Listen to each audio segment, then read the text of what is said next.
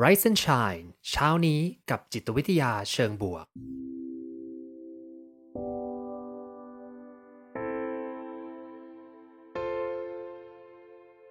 สวัสดีครับยินดีต้อนรับเข้าสู่พอดแคสต์เพื่อทุกท่านอยู่กับผมภูมิธีรพุทธปิติชัดผมเป็นอาจารย์มหาวิทยาลัยและผู้คลั่งไคล้เกี่ยวกับเรื่องราวของจิตวิทยาเชิงบวกและการนำไปประยุกต์ใช้ในชีวิตประจำวันรวมทั้งการทำงานในองค์กรเหมือนเช่นเคยนะครับผมจะมาส่งกำลังใจให้ทุกท่านออกไปทำชีวิตให้น่าใช้ในทุกๆวันกันนะครับก็อยู่กับรายการ Rise and Shine นะครับที่จะมาชวนคุยในหลายๆแง่มุมเกี่ยวกับจิตวิทยานะครับที่จะมาใช้เพื่อพัฒนาชีวิตในทุกๆด้านของทุกท่านเลยนะครับผมแล้วก็แน่นอน Rise and Shine ต้องขอบคุณสิงห์นาประกันภัยด้วยนะครับที่ร่วมสนับสนุนการสร้าง Creative Thinking Community เพื่อให้คุณได้คิดอย่างสร้างสรรค์แล้วก็ทำเพื่อชีวิตที่ดีของคุณนะครับโอเควันนี้เรามาเข้าเรื่องกันดีกว่านะวันนี้คือเรื่องของแรงจูงใจหนึ่งในทฤษฎีครับที่มีชื่อเสียงมากที่สุดของจิตวิทยาเลยเนาะมากที่สุดในแง่ที่ว่าคนรู้จักกันแล้วก็เอามาใช้กันนะใช้ถูกใช้ผิดอีกเรื่องหนึ่งนะแต่ว่าเอามาใช้กันเยอะแล้วพูดถึงเยอะมากๆคือทฤษฎีแรงจูงใจนะโดยเฉพาะทฤษฎีที่เรากำลังจะมาพูดถึงวันนี้นะครับผมแปลเป็นไทยเรียกว่าทฤษฎีลำดับขั้นความต้องการของมาสโลว์นะโอ้โหฟังแล้วรู้สึกว่าทำไมมันดูยากจังเลยนะซึ่งถามว่าจริงๆยากไหมก็ไม่ได้ยากมากนะแค่มันเยอะเท่านั้นเอง ซึ่งผมว่าเพื่อนๆหลายๆคนในห้องนี้น่าจะรู้จักเดี๋ยวจะได้ถามนะว่ามีใครรู้จักทฤษฎีนี้อยู่ก่อนหน้านี้หรือเปล่านะถ้าใครรู้จักก็ทักทายกันมาได้นะครับผมในแชทเนาะว่ารู้จักแล้วนะวันนี้อยากจะมาฟังว่าเรื่องอะไรที่ฉันยังไม่รู้หรือเข้าใจผิดนะเอางี้นะวันนี้เนี่ยผมจะเล่าทฤษฎีนี้ในแบบที่เพื่อนๆรู้จักก่อนนะดีไหมหลังจากนั้นเนี่ยอย่าเพิ่งไปไหนนะ อย่าเพิ่งบอกว่าฉันรู้แล้วฉันฟังซ้ำฟังทำไมนะตอนจบเชื่อว่ามีสิ่งที่เพื่อนๆไม่รู้แล้วก็อาจจะเข้าใจผิดบางอย่างอยู่นะจะมาอธิบายฟังในเรื่องนี้นะผมจำได้ว่ารู้จักทฤษฎีนี้ครั้งแรกนะก็น่าจะรู้จักเหมือนเพื่อนๆนะว่ามันเป็นพีระมิด เป็นสามเหลี่ยมนะแล้วก็มีลำดับขั้นของแรงจูงใจใช่ไหมว่าทำไมคนถึงมีแรงจูงใจที่จะทำสิ่งต่างๆนะครับแล้วพอเจอครั้งแรกเนี่ยก็รู้สึกว้าวมากเลยนะช่วงปีหนึ่งมั้งในคลาสสักคลาสหรือว่าไปทำเวิร์กช็อปไปเรียนอะไรข้างนอกนี่แหละแล้วเขาก็พูดถึงเรื่องนี้ผมก็รู้สึกว่าว้าวจังเลยทำไมไอเดียนี้ดีนะซึ่งเพื่อนๆที่รู้จักครั้งแรกก็คงจะรู้สึกอย่างนั้นนะว่าจริงเนาะเราเป็นอย่างนั้นจริงๆเรามีความต้องการที่กลายเป็นแรงจูงใจของเราเนี่ยมันเป็นอย่างนั้นจริงๆแต่มันมีรายละเอียดที่ลึกกว่านั้นซึ่งวันนี้จะชวนเพื่อนๆคุยแล้วก็เราจะได้มาคุยกันว่าจะเอาสิ่งนี้ไปใช้ต่อยังไงได้บ้างนะเจ้าของทฤษฎีครับอับราฮัมมาสโลว์นะเกิดในปี1908นะแล้วก็มีชีวิตอยู่ยืนนานพอสมควรถึง1970นะครับผมมาสโลว์เนี่ยบอกว่าเป็นพี่คนโตเลยนะในครอบครัวใหญ่ที่มีน้องอีกประมาณ6คนครอบครัวเขามี7คนนะก็คือแล้วก็รวมพ่อแม่ก็คง9คนเกิดที่บรุกลินนิวยอร์กนะครับผมเป็นชาวยิวนะที่ย้ายถิ่นฐานมาจากรัสเซียเนาะก็ในช่วงนั้นก็มีการเมืองต่างๆในรัสเซียอเมริกานะก็เลยย้ายมาที่อเมริกาแล้วก็ด้วยความที่เป็นพี่คนโตเนี่ยแล้วก็เป็นอิมิเกรนต์ด้วยนะเป็นผู้อพยพด้วยนะพ่อแม่ก็เลยบังคับเรียนกฎหมายครับเพราะว่าเป็นพี่คนโตต้องพึ่งพาเป็นที่พึ่งพาของที่บ้านให้ได้เนาะเรียนกฎหมายแล้วจะได้ช่วยเหลือครอบครัวถ้ามีปัญหาอะไรนะซึ่งก็มาสโลว์ก็พยายามทำตามสิ่งที่พ่อแม่ต้องการจนกระทั่งอายุ20ก็เลยเลือกเส้นทางของตัวเองนะแล้วก็เลือกที่จะไปศึกษาจิตวิทยาแทนนะซึ่งต้องขอบคุณวันนั้นนะที่มาสโลว์ตัดสินใจเดินทางไปที่เส้นทางจิตวิทยาทำให้เรามีความเข้าใจเกี่ยวกับมนุษย์มากขึ้นแล้วก็ขัดขืนสิ่งที่พ่อแม่อยากให้ทำสุดท้ายก็ไม่ได้เป็นทนายนะกลายมาเป็นนักจิตวิทยาแทนเนาะแล้วก็ในปี1943ครับหลังจากเรียนจบนะแล้วก็เริ่มทำงานวิจัยต่างๆเริ่มศึกษาเรื่องแรงจูงใจออกบทความมาเรื่องหนึ่งนะชื่อว่า A Theory of Human Motivation คือทฤษฎีแห่งแรงจูงใจของมนุษย์นั่นเองนะซึ่งเรื่องเนี้ยก็เป็นที่มีชื่อเสียงโด่งดังแล้วก็เป็นที่มาของทฤษฎีที่เรามาเล่ากันในวันนี้นั่นเองนะสิ่งที่อยากจะเล่าเกี่ยวกับมาสโลว์อีกนิดหนึ่งก็คือว่าถ้ายุคนั้นมีจิตวิทยาเชิงบวกนะมาสโลว์นี่แหละจะเป็นหนึ่งในนั้นแน่นอนนะเพราะว่า มาสโลว์อยู่ในศาสตร์สาขาจิตวิทยาที่เราจะเรียกกันว่า humanistic psychology ครับ humanistic ก็พูดง่ายๆคือเป็นศาสตร์ที่เชื่อในศักยภาพของมนุษย์นะอย่างฟรอยด์นะฟรอยด์ที่เรารู้จักเนี่ยเขาจะอยู่ในศาสตร์ psychoanalytic ใช่ไหมคือเป็นจิตวิเคราะห์หรือว่าสกินเนอร์นะก็จะอยู่ใน behavioral นะก็คือศึกษาเรื่องของพฤติกรรมเป็นหลักแต่ว่ามาสโลว์เนี่ยมองถึงศักยภาพมนุษย์เชื่อในความเป็นไปได้ของมนุษย์โฟกัสในสิ่งที่สำคัญที่สุดของการเกิดมาเป็นมนุษย์เลยนะเช่นเรื่องความรักความหวังความศรัทธาการมีตัวตนการเป็นปัจเจกบุคคลต่างๆนะเนี่ยคือสิ่งที่มาสโลว์ให้ความสำคัญ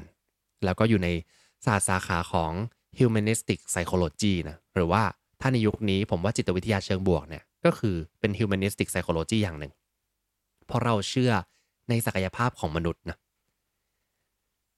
ความเชื่อของมาสโลว์เนี่ย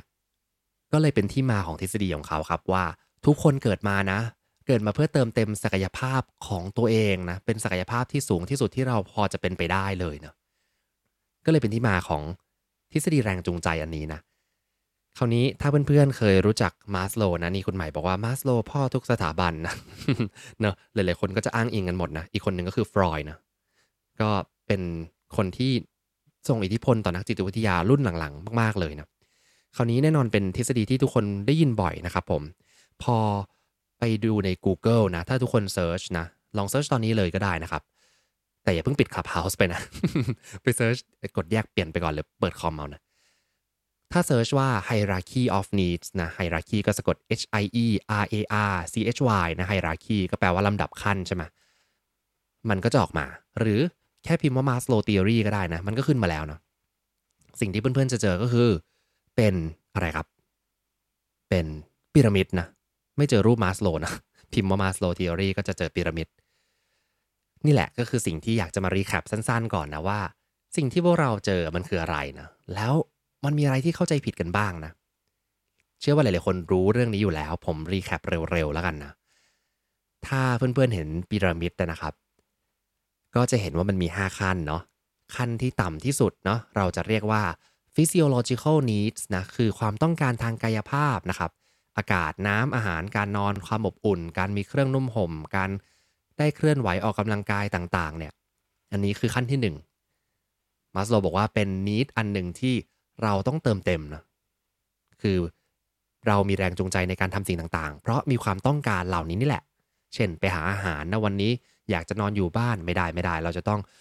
เอื้อมตัวไปหยิบมือถือเพื่อไปกด Delivery นะตอนแรกขี้เกียจขนาดที่ว่าไม่อยากจะหยิบมือถือด้วยซ้ำนะแต่เราเลยมีแรงจูงใจขึ้นมาเพราะเราต้องมีความต้องการทางกายภาพอันนี้แหละต่อมานะขั้นที่2คือเรื่องของ safety need ความต้องการความมั่นคงปลอดภัยนะการมีที่กำบังมีบ้านอยู่มีเงินใช้มีงานทำใช่ไหมครับไม่มีสงครามใกล้ตัวไม่มีอันตรายไม่มีความขัดแย้งต่างๆนี่คือสิ่งที่เราต้องการขึ้นมาอีกขั้นที่3นะครับขั้นของความรักแล้วก็การเป็นเจ้าของนะ love and belonging needs นะครับคือการได้รับการยอมรับมิตรภาพความผูกพันทางใจนะความสัมพันธ์กับผู้คนนะครับผมซึ่งเรื่องนี้ก็เป็นลำดับที่3ในขั้นพีระมิดของเขานะลำดับที่4นะครับคือ esteem need นะ esteem หลายๆคนอาจจะเคยได้ยินคำว่า self esteem ใช่ไหมครับ esteem need ก็คือการเคารพนับถือนะจากทั้งตัวเองและจากผู้อื่นนะซึ่งอันเนี้ยหลายๆคนไม่ค่อยรู้นะแอบบอกนิดนึง esteem need ของ Maslow เนี่ยเขาแอบสไลด์แบ่งเป็น2 section ย่อยๆด้วยนะ section หนึ่งก็คือเป็น esteem need ชั้นล่างแล้วกันนะก็คือชั้นล่างเนี่ยคือเหมือนกับเป็นความต้องการนับถือตัวเองจากผู้อื่นเหมือนสิ่งที่เราได้รับการเคารพนับถือจากผู้อื่นนะเช่นสถานะในสังคมการยอมรับต่างๆชื่อเสียงศักดิ์ศรีซึ่งอันนี้เป็น esteem need ที่มาจากผู้อื่นแต่ลำดับขั้นที่มันสูงกว่านั้นนิดนึงเนี่ยคือการเคารพตัวเองนะการที่มีความมั่นใจในตัวเองความเป็นอิสระจากสิ่งบางอย่างนะเชื่อมั่นที่เกิดจากภายในนี่แหละอันนี้ก็เป็น esteem ที่อาจจะดีกว่านิดนึงนะแต่ทั้งหมดทั้งมวลเราก็ต้องมีทุกด้านแหละนะรวมๆกันประกอบกันเป็น esteem need หรือว่าการเคารพนับถือทั้งตัวเองและผู้อื่นที่เป็นที่มานะสุดท้ายนะครับชั้นสูงสุดของเรานั่นก็คือ self actualization นะอันนี้ก็เป็น แปลในวิกิพีเดียเขาแปลว่าความสมบูรณ์ของชีวิตเนาะซึ่งจะตรงดีไหมเนาะความสมบูรณ์ของชีวิตผมเรียกว่าการเติมเต็มศักยภาพของความเป็นมนุษย์ดีกว่าเนาะเป็นความต้องการที่อยากจะเติมเต็มความศักยภาพของตัวเราเองเนาะมันมีคำกล่าวของมาสโลว์ครับคำกล่าวที่ว่า what a man can be he must be นะคืออะไรที่เป็นได้จะต้องอะไรที่บุคคลคนหนึ่งอ่ะเป็นได้ a man ในที่นี้ก็คือบุคคลทั่วๆไปนะอะไรที่บุคคลเป็นได้ต้องเป็นนะคือเหมือนสมมติว่าฉันเกิดมาเพื่อเป็นเชฟนะฉันจะต้องเป็นเชฟที่ยอดเยี่ยมที่สุดในโลกให้ได้นะแล้วก็ต้องเติมเต็มความเป็นเชฟของฉันหรือผมนะมามีอาชีพเป็นอาจารย์นะเรารู้สึกว่าศักยภาพสูงสุดก็คือเราจะต้องเป็นอาจารย์ที่ดีที่สุดในแบบของเราเติมเต็มศักยภาพให้ยอดเยี่ยมนะซึ่งนี่แหละก็คือ self actualization ในถ้าใครดูในพีระมิดที่ไปเสิร์ชใน Google นะครับเขาก็จะพยายามใส่คำต่างๆนะเช่นความคิดสร้างสรรค์การproblem solving การแก้ปัญหานะคุณธรรมจริยธรรมนะอันนี้เป็นแค่ส่วนย่อยๆเท่านั้นเองแต่หลักๆอะร่มคันใหญ่ๆของ self actualization นะคือการที่เราได้เติมเต็มศักยภาพความเป็นมนุษย์ในแบบของเรานั่นเองเนาะคราวนี้จะบอกอย่างนี้ครับสิ่งที่มาสโลว์พยายามจะสื่อสารทั้งหมดเลยนะคือจะบอกว่าเราต้องพุ่งไปสู่ self actualization เนี่ยแหละจริงๆมาสโลว์ไม่ค่อยสนใจเรื่องอื่นนะสนใจว่ามนุษย์เราเนี่ยมีศักยภาพที่ต้อง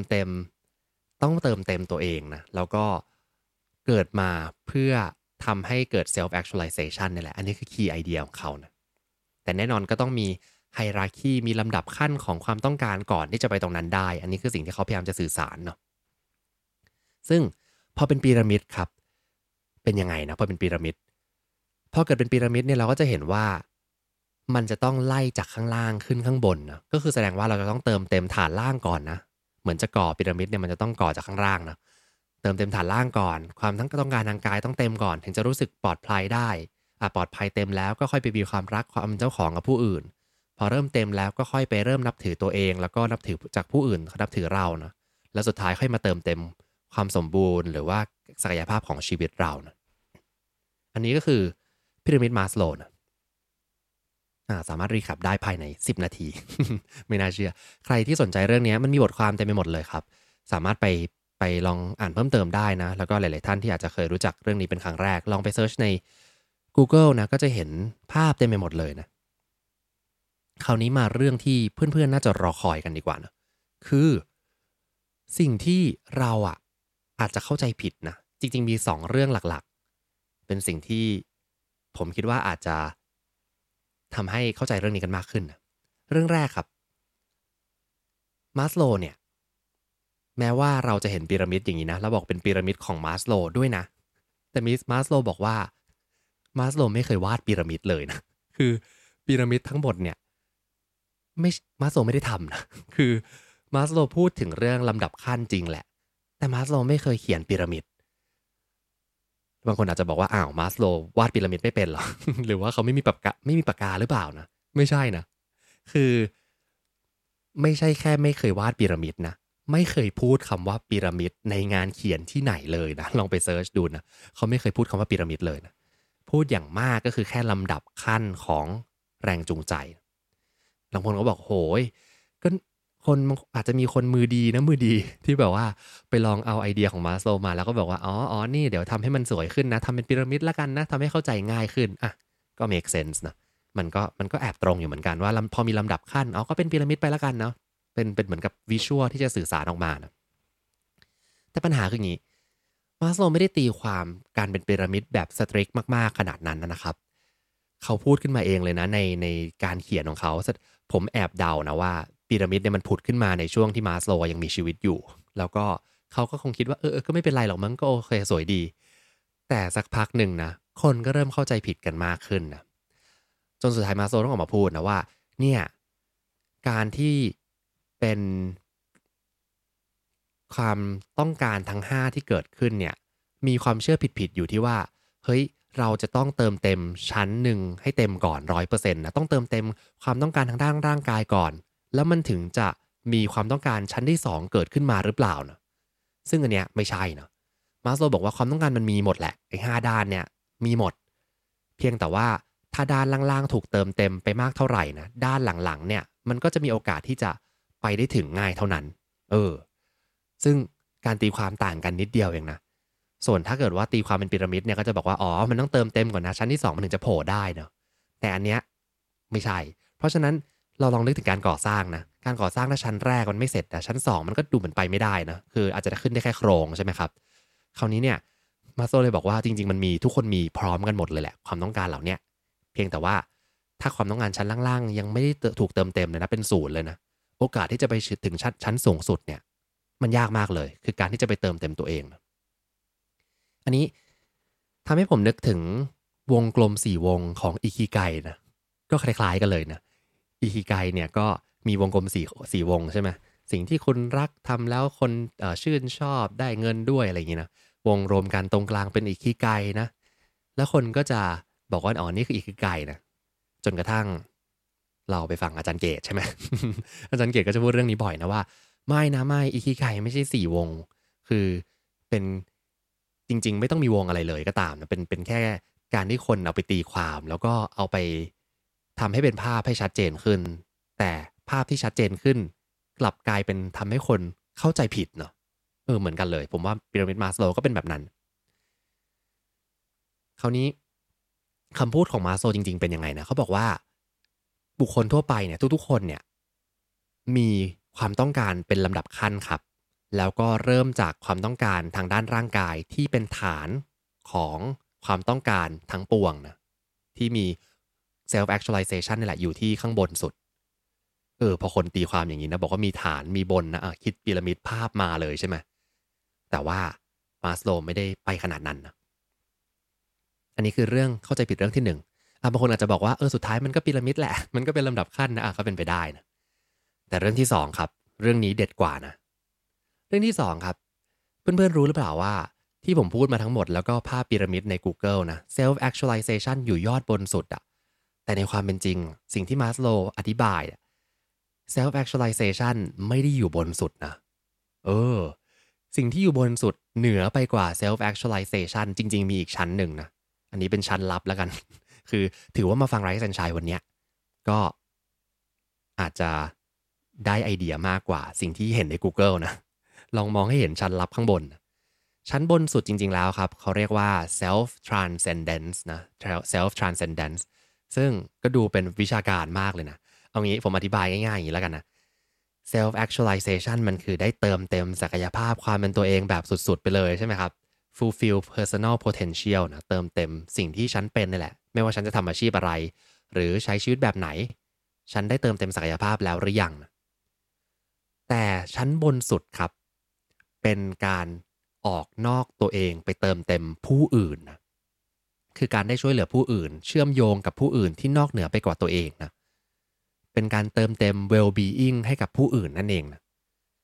แปลง่ายๆถ้าแปลคำว่า transcendent นะมันคือภาวะเหนือตัวตนเหนือการรับรู้ทั่วไปเป็นการยกระดับตัวเองอะขึ้นไปอีกขั้นหนึ่ง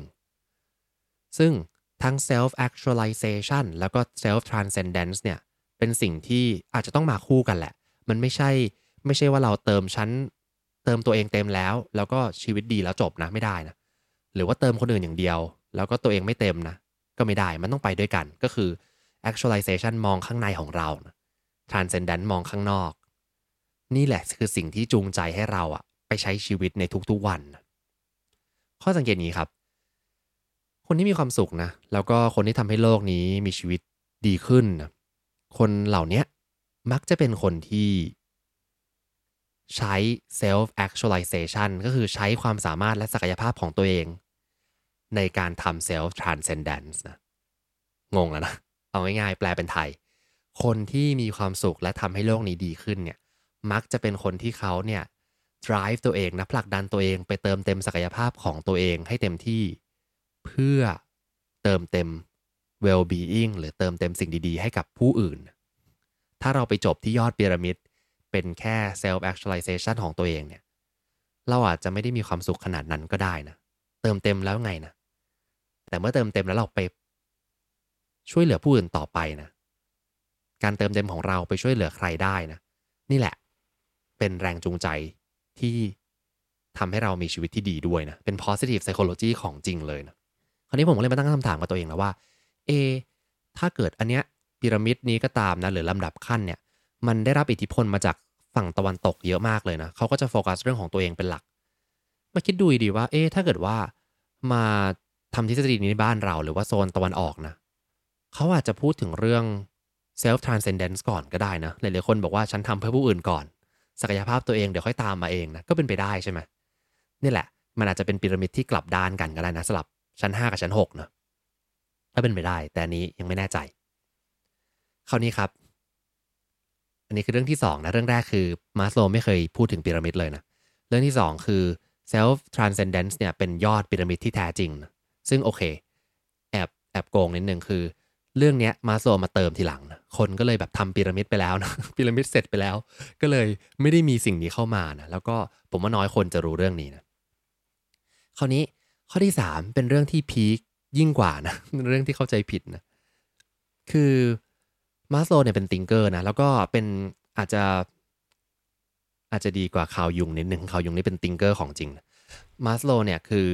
ก็เป็นนักวิทยาศาสตร์นักจิตวิทยาเนี่ยแหละพยายามจะหาทางพิสูจน์เรื่องต่างๆแต่สิ่งที่เขาพิสูจน์ไว้เนี่ยมันไม่ได้ชัดเจนเพราะอะไรเพราะว่ามันพิสูจน์ยากมากเลยนะในการที่จะไปพิสูจน์เรื่องของแรงจูงใจความต้องการของคนแบ่งเป็นชั้นอย่างไอ้ self actualization การเติมเต็มศักยภาพตัวเองเนี่ยแต่ละคนก็ไม่เหมือนกันนะเราจะไปพิสูจน์ยังไงนะเรื่องเนี้ยทำให้การพิสูจน์ในยุคนี้นะมีการพิสูจน์เพิ่มมาเรื่อยๆก็ผลลัพธ์มันค่อนข้างจะมิกซ์นะค่อนข้างจะไม่ค่อยชัดเจนว่ามันเป็นพีระมิดอย่างนี้จริงๆเพราะว่ามนุษย์เนี่ยมีความซับซ้อนมากๆๆเลยนะคือเหตุการณ์เดียวกันในสถานการณ์ต่างกันเราอาจจะมีพฤติกรรมไม่เหมือนกันเลยก็ได้เนาะเพราะฉะนั้นจะมาทดลองให้เราเข้าใจมนุษย์เนี่ยโหมันยากมากครับเพราะฉะนั้นผมแอบเสริมให้นะคือเรื่องพูดอย่างนี้วันนี้หัวข้อคือเรื่องที่เราเข้าใจผิดเกี่ยวกับมาสโลว์นะวันนี้เติมให้อีกในเรื่องหนึ่งคือเรื่องที่มาสโลว์เข้าใจผิดเกี่ยวกับแรงจูงใจของมนุษย์ เรื่องที่เราเข้าใจผิดเกี่ยวกับเรื่องที่มาสโลว์เข้าใจผิดนะผมมีเคสหนึ่งที่ชอบยกตัวอย่างในคลาสนะว่าเฮ้ยจริงๆแล้วเนี่ยเราอาจจะไม่ได้เป็นลำดับขั้นอย่างนี้ก็ได้นะชอบนึกตัวอย่างเช่นศิลปินไส้แห้งนะเราชอบพูดกันใช่ไหมคือศิลปินบางคนเนี่ยอาจจะทำ self actualization เต็มที่เลยนะคือเติมเต็มศักยภาพฉันเกิดมาเพื่อสร้างสรรค์งานศิลปะต่างๆฉันไม่แคร์นะว่าจะมีเงินหรือเปล่านะไม่แคร์นะว่าจะมีอาหารกินหรือเปล่านะไม่แคร์ว่าจะมีความสัมพันธ์ที่ดีกับผู้อื่นหรือเปล่าโฟกัสเต็มที่กับตัวตนของตัวเองเพราะฉะนั้นเขาพุ่งไปที่ self actualization เลยนะไม่ได้ไปตามขั้นบันไดของมาสโลว์นะหรือว่าอีกเคสหนึ่งที่ผมชอบเล่าก็คือเล่าเรื่องของคุณแม่นะที่อาจจะมีลูกอยู่ใช่ไหมครับแล้วก็รักลูกมากจะต้องปกป้องดูแลลูกคนนี้สุดหัวใจนะเวลามีอาหารมาเนี่ยแล้วไม่พอนะเกิดอยู่ในสงครามอยู่ในอะไรก็ตามนะต้องให้ลูกก่อนตัวเองอดไม่เป็นไรเพราะฉะนั้นมันก็จะกลายเป็นว่าความต้องการในขั้นที่3ความรักและการความสัมพันธ์เนี่ยมันต้องเติมเต็มก่อนที่จะไปเรื่องของกายภาพและความปลอดภัยของตัวเองเนาะเพราะฉะนั้นสิ่งที่อยากจะสรุปวันนี้คือการเป็นพีระมิดนะครับมันอาจจะทำให้คนเข้าใจผิดจริงๆนะแล้วก็มาสโลว์เองก็ไม่ได้ตีความพีระมิดว่าเป็นขั้นที่ต้องแบบสตริกขนาดนั้นและถึงแม้การตีความของมาสโลว์จะพูดถึงเรื่องลำดับขั้นเนี่ยในความเป็นจริงของมนุษย์เราเนี่ยมันอาจจะไม่ได้เป็นลำดับขั้นขนาดนั้นเนาะมันอาจจะเป็นก้อนความต้องการ 4-5 ด้านกองกันนี่แหละสถานการณ์บางสถานการณ์เราโฟกัสกับความต้องการบางเรื่องนะมากกว่าเรื่องอื่นซึ่งจริงๆถ้าเพื่อนๆอยู่สายการตลาดนะจะเคยได้ยินทฤษฎีนี้เพราะว่าคนการตลาดเนี่ยเอาไปใช้เยอะมากเลยครับแล้วก็พูดถึงเรื่องเข้าใจแรงจูงใจลูกค้านะหาวิธีจูงใจให้ตรงกับความต้องการของเขานะลูกค้าต้องการความต้องการทางกายภาพก่อนขั้นที่1แล้วค่อยไปขั้นต่อไปเติมเต็มเขาเป็นขั้นสิอย่างเงี้ยเข้าใจผิดเต็มๆเลยเนาะเพราะว่ามนุษย์ซับซ้อนนะครับมนุษย์ไม่ได้มีความต้องการที่ชัดเจนอย่างที่มาสโลว์เข้าใจหรืออย่างที่เราเข้าใจกันตามพีระมิดที่เข้าใจผิดอีกทีหนึ่งนะ วันนี้งงหลายขั้นเลยนะแต่สิ่งหนึ่งที่เราได้เรียนรู้จากมาสโลว์แล้วก็แน่นอนว่าต้องขอบคุณเขานะคือเขาทำให้เราเข้าใจตัวเองมากขึ้นการที่เขาได้แบ่งออกมาเป็น5ขั้น6ขั้นนะเราเข้าใจโลกใบนี้มากขึ้นเลยว่าเราตื่นมาใช้ชีวิตทุกวันเพื่อนๆลองคิดตามก็ได้นะว่าวันนี้เพื่อนๆตื่นมาใช้ชีวิตเพราะอะไรนะ บางคนบอกว่าตื่นมาเพราะหิวเนาะคือไม่ต้องไปทำอะไรวันนี้สมมตินะแต่เชื่อว่าเพื่อนๆทำงานกันนะวันนี้แต่ว่าหลายๆคนอาจจะบอกว่านอนตื่นมาอยากจะนอนต่อแต่ว่าลุกขึ้นมาจากเตียงเพราะฉันหิวนะก็นี่นะเรื่องของความต้องการทางกายภาพใช่ไหมบางคนบอกว่าตื่นมาเพราะว่าฉันมีงานที่ต้องทำมีหัวหน้าที่คอยตามงานฉันนะไม่อยากทำให้หัวหน้าผิดหวังนี่จะเป็นเรื่องของความต้องการความรักและการเป็นหรือเอสตีมนะการได้รับการยอมรับจากผู้อื่นหรือบางคนอาจจะบอกว่าไม่ฉันตื่นมาวันนี้เพราะว่าฉันเนี่ยอยากจะเติมเต็มศักยภาพในตัวของตัวเองนะก็เป็น self actualization อยากจะทำงานนี้ออกมาให้ดีที่สุดนะหรือบางคนบอกว่าฉันตื่นมาวันนี้ฉันอยากจะทำเพื่อผู้อื่นมาทำงานของฉันเพื่อส่งผลต่อผู้อื่นในทางที่ดีก็เป็น self transcendence ที่เป็นขั้นบนสูงสุดยอดพีระมิดอีกชั้นหนึ่งที่เราไม่เคยเห็นนะเนี่ยครับมันช่วยให้เราเข้าใจตัวเองมากขึ้นและมาสโลว์นี่แหละก็เป็นคนส่งอิทธิพลต่อนักจิตวิทยาหลายๆรุ่นในยุคหลังนี้นะคือถ้าเป็นฟรอยด์เราจะมองว่าโหมนุษย์เรานะมันมีความซับซ้อนมันมีจิตใต้สำนึกที่ทั้งดีและไม่ดีอยู่นะแต่มาสโลว์บอกว่าเฮ้ยไม่เราเชื่อในศักยภาพสูงสุดของมนุษย์เกิดมาเพื่อเติมเต็มศักยภาพของตัวเองเรามีคำถามมากมายนะเช่นเราเกิดมาทำไมอะไรคือบทบาทของชีวิตเราอะไรคือ purpose อะไรคือสิ่งที่ทำให้เราพึงพอใจนะทฤษฎีเนี้ยช่วยให้เราเข้าใจตัวเองมากขึ้นเพียงแต่บวกอีกนิดนึงนะบวกกับสิ่งที่ผมเล่าวันนี้นะจะได้เห็นภาพเข้าใจมากขึ้นว่าเฮ้ยจริงๆมันไม่ต้องเป็นพีระมิดอย่างที่สตริกขนาดนี้ก็ได้นะมาสโลว์เองยังไม่ได้เคยวาดพีระมิดเลยนะแล้วก็ชั้นบนสุดเป็นเรื่อง self transcendent ทำผู้อื่นนั่นเองนะถ้าอยากจะให้คนอื่นเข้าใจกันถูกนะก็แชร์ Clubhouse อันนี้ไปก็ได้นะว่าแล้วก็ขายของซะเลยแชร์ Clubhouse Replay เนี่ยนะครับผมให้เพื่อนๆฟังหรือว่าจะกดปุ่มแชร์ตรงนี้ก็ได้นะมีปุ่มแชร์อยู่หรือว่าจะไปในพอดแคสต์ของ Creative Talk นะครับก็มี Rise and Shine อยู่เข้าไป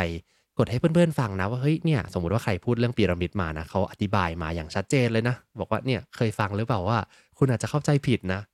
ก็ให้เขาได้เข้าใจเรื่องนี้กันมากขึ้นนะแต่สุดท้ายทั้งหมดทั้งมวลเรื่องที่เข้าใจผิดหรือทฤษฎีต่างๆที่มันเกิดขึ้นนะขึ้นชื่อว่าเป็นทฤษฎีครับแสดงว่ามันจะต้องถูกหักล้างได้นะชอบมากๆเลยไอเดียนี้ของนักวิทยาศาสตร์นะที่บอกว่าเมื่อก่อนผมไม่เข้าใจเลยนะว่าเฮ้ยจะตั้งทฤษฎีกันมาทำไมถ้ามันไม่ชัดเจนนะแต่เราจะเข้าใจตอนนี้แหละว่าทฤษฎีมันต้องถูกหักล้างได้มันคือการแบบออกความอ่อนน้อมของนักวิทยาศาสตร์จริงๆนะที่บอกว่าฉันก็ไม่ได้รู้ทุกอย่างนี่คือทฤษฎีที่ฉันตั้งขึ้นมาเพราะฉะนั้นคุณควรจะมาหักล้างฉันได้นะถ้าหักล้างแล้วทำให้ทฤษฎีนี้มันดีขึ้นเราจะได้เข้าใจเรื่องนี้ดีขึ้นมาสโลว์ก็คงจะดีใจนะว่าสิ่งที่ฉันคิดมาเนี่ยมันมีไอเดียใหม่ๆออกมาแล้วก็ทำให้เข้าใจเรื่องแรงจูงใจกันมากขึ้นซึ่งเรื่องแรงจูงใจเนี่ยโอ้โหมีทฤษฎีเป็นแบบเพียบไปหมดเลยเนาะแล้วก็มีทฤษฎีใหม่ๆที่ผมเคยเอามาคุยใน Rise and Shine แล้วเหมือนกันนะเช่นทฤษฎีแรงจูงใจภายในอย่างนี้นะ self determination theory เคยเล่าให้ฟังแล้วรอบหนึ่งนะครับเดี๋ยวไว้มีโอกาสเอามาแชร์ใหม่แล้วกันเนาะเรื่องเหล่านี้คือเป็นสิ่งดีของวิทยาศาสตร์นะที่มีสิ่งมาหักล้างแล้วก็พัฒนาขึ้นเรื่อยๆนะในขณะที่นักวิทยาศาสตร์เองนะยังยอมรับในการปรับเปลี่ยนทฤษฎีของตัวเองนะแล้วตัวเราล่ะเราอาจจะบางทีไปหยิบโซเชียลมาเร็วๆนะโพสต์นี้คนพูดถึงเรื่องนี้แล้วบอกว่านี่แหละฉันจะเอามาใช้ในการพัฒนาองค์กรของฉันมาใช้ในการพัฒนาสินค้าและผลิตภัณฑ์หรือว่าเอามาใช้ในชีวิตไปสอนคนอื่นต่อเนื่องนะโดยที่เอาว่าสิ่งนี้มันเป็นความจริงของโลกเป็น facts นะแต่ในความเป็นจริงเนี่ยมันเป็นแค่ทฤษฎีใช่ไหมเพราะฉะนั้นสิ่งที่ผมคิดว่าเอาไปใช้ได้คือ1คือเอามาทำความเข้าใจตัวเองนะและถ้าเราจะเอาเรื่องนี้ไปประยุกต์ใช้ในชีวิตในการทำงานในองค์กรในการตลาดต่างๆนะก็มีข้อควรระวังไว้นิดหนึ่งแล้วกันว่ามันอาจจะเป็นไปได้ที่บางสถานการณ์เนี่ยเชื่อเกินไปมันอาจจะทำให้เราเข้าใจสถานการณ์นั้นผิดแล้วก็เกิดผลเป็นผลลัพธ์ที่ร้ายๆตามมาก็ได้เหมือนกันนะวันนี้ก็ประมาณนี้แล้วกันนะให้เข้าใจสรุป2เรื่องที่หลักๆที่เราเข้าใจผิดนะก็คือเรื่องของพีระมิดที่มันไม่ได้เป็นพีระมิดมาสโลว์ไม่เคยพูดไว้นะขั้นที่2ก็คือยอดของพีระมิดจริงๆไม่ใช่แค่ self actualization แต่เป็น self transcendence นะแล้วก็เรื่องที่3ที่เมื่อกี้แถมให้ก็คือบอกว่าสิ่งที่มาสโลว์อาจจะเข้าใจผิดเกี่ยวกับแรงจูงใจของมนุษย์ด้วยก็คืออาจจะไม่ได้เป็นลำดับขั้นขนาดนั้นในหลายๆกรณีมันก็ข้ามขั้นกลับไปกลับมาได้นั่นเองนะครับเพราะว่ามนุษย์เรามีความซับซ้อนเนาะ เรื่องของแรงจูงใจขึ้นมานะก็มีนักจิตวิทยาอีกคนหนึ่งนะชื่อว่าอัลเดอร์เฟอร์เนี่ยเขาก็คิดต่อนะว่าเป็นพีระมิดแบบนี้ใช่ไหมเขาบอกว่าเฮ้ยจริงๆแล้วเนี่ยมันมีข้อจำกัดของพีระมิดอยู่คือพีระมิดเนี่ยของมาสโลว์เขาจะบอกว่ามันค่อยๆไหลไปทีละขั้นนะขึ้นไปเรื่อยๆเขาบอกว่าเฮ้ยคนจริงๆอ่ะไม่น่าจะเป็นอย่างนั้นมันน่าจะกระโดดกลับไปกลับมาได้นะเช่นพุ่งไปข้างหน้าเติบโตไปวันดีคืนดีกระโดดกลับมาเป็นชั้นล่างกว่าเดิมเขาก็เลยตั้งทฤษฎีขึ้นมาก็คือก๊อปมาสโลว์มาได้แหละนะเอาง่ายๆเลยนะแล้วตั้งชื่อว่า ERG เนี่ยง่ายๆเลยครับตัว E ย่อมาจาก existent need ก็คือความต้องการเพื่อการมีตัวตนอยู่นะเขาก็เอาขั้น2ขั้นแรกของมาสโลว์มากรุ๊ปรวมกันคือความต้องการทางกายความต้องการความปลอดภัยนะ2ขั้นเนี่ยกรุ๊ปรวมกันแล้วก็ตัว R ย่อมาจาก relationship นะเอาขั้นที่3เนี่ยความรักความผูกพันเนี่ยมากองไว้ตรงกลางนะแล้วก็ขั้นสูงสุดคือ growth need นะตัว G ก็จะใช้ตัว esteem แล้วก็ self actualization มาประกบรวมกันง่ายอย่างนี้เลยเนาะ คือไหนเอาทฤษฎีมาสโลว์จาก5มาจับเป็น3แล้วก็บอกว่ามันกระโดดกลับไปกลับมาได้นะเราขึ้นจากขั้นที่1ไปขั้นที่2แล้วก็กระโดดกลับมาได้หรือขั้นที่3แล้วกลับมาขั้นที่1ได้นะอันนี้คือของอัลเดอร์เฟอร์ซึ่งชัดเจนกว่ามาสโลว์เยอะมากเลยนะแล้วก็ใกล้กับเรื่องของมนุษย์ของเรื่องของจิตวิทยาและความต้องการของมนุษย์มากเลยนะแต่สุดท้ายครับทั้งหมดทั้งมวลนะก็ไม่ได้พูดถึง self transcendent ที่เป็นขั้นสูงสุดคือการช่วยเหลือผู้อื่นวันนี้ก็หวังว่าหลายๆคนน่าจะได้ไอเดียไปนะอย่างที่เมื่อกี้มีคนเตยที่บอกว่ากรีดว่าคิดว่าเป็นพีระมิดมาตลอดชีวิตเลยนะไม่ใช่นะมาสโลว์ไม่ได้พูดถึงพีระมิดนะสิ่งที่ผมอยากจะให้เพื่อนๆเนี่ยได้ข้อคิดไปวันนี้นะขึ้นชื่อว่าทฤษฎีนะต้องมีสิ่งที่มาหักล้างได้ไม่ใช่ความจริงของมนุษย์ 100% อย่าเอาทฤษฎีนั้นอะไปบอกคนอื่นว่ามันต้องเป็นอย่างนี้สิแล้วใช้ตรงเนี้ยตัดสินใจทุกเรื่องในชีวิตไม่ได้นะครับทฤษฎีเป็นแค่เฟรมเวิร์กที่ทำให้เราเข้าใจตัวเองเข้าใจผู้อื่นเข้าใจสถานการณ์โดยรวมมากขึ้นแต่เหมือนที่ท่านอาจารย์พิญโยบอกนะมันมีข้อยกเว้นเสมอนะเพราะฉะนั้นเอามาใช้เพื่อเป็นเฟรมเวิร์กเข้าใจตัวเองเข้าใจผู้อื่นแต่อย่าใช้เป็นเหมือนกับไบเบิลหรือว่าเป็นคู่มือเป็นไกด์บุ๊กของชีวิตที่แบบจะเปลี่ยนแปลงไม่ได้นะสิ่งที่เวลาผมสอนนิสิตนักศึกษานะ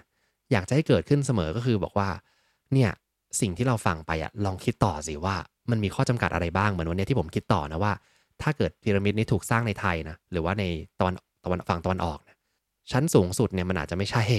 self transcendent นะ self transcendent ที่เป็นเรื่องการช่วยเหลือผู้อื่นมันอาจจะเป็นชั้นล่างๆลงมาก็ได้นะวันนี้ประมาณนี้ขอบคุณทุกท่านเลยและขอบคุณซิกนาประกันภัยด้วยนะครับที่ร่วมสนับสนุนการสร้าง Creative Thinking Community เพื่อให้คุณได้คิดอย่างสร้างสรรค์และทำเพื่อชีวิตที่ดีของคุณนะครับ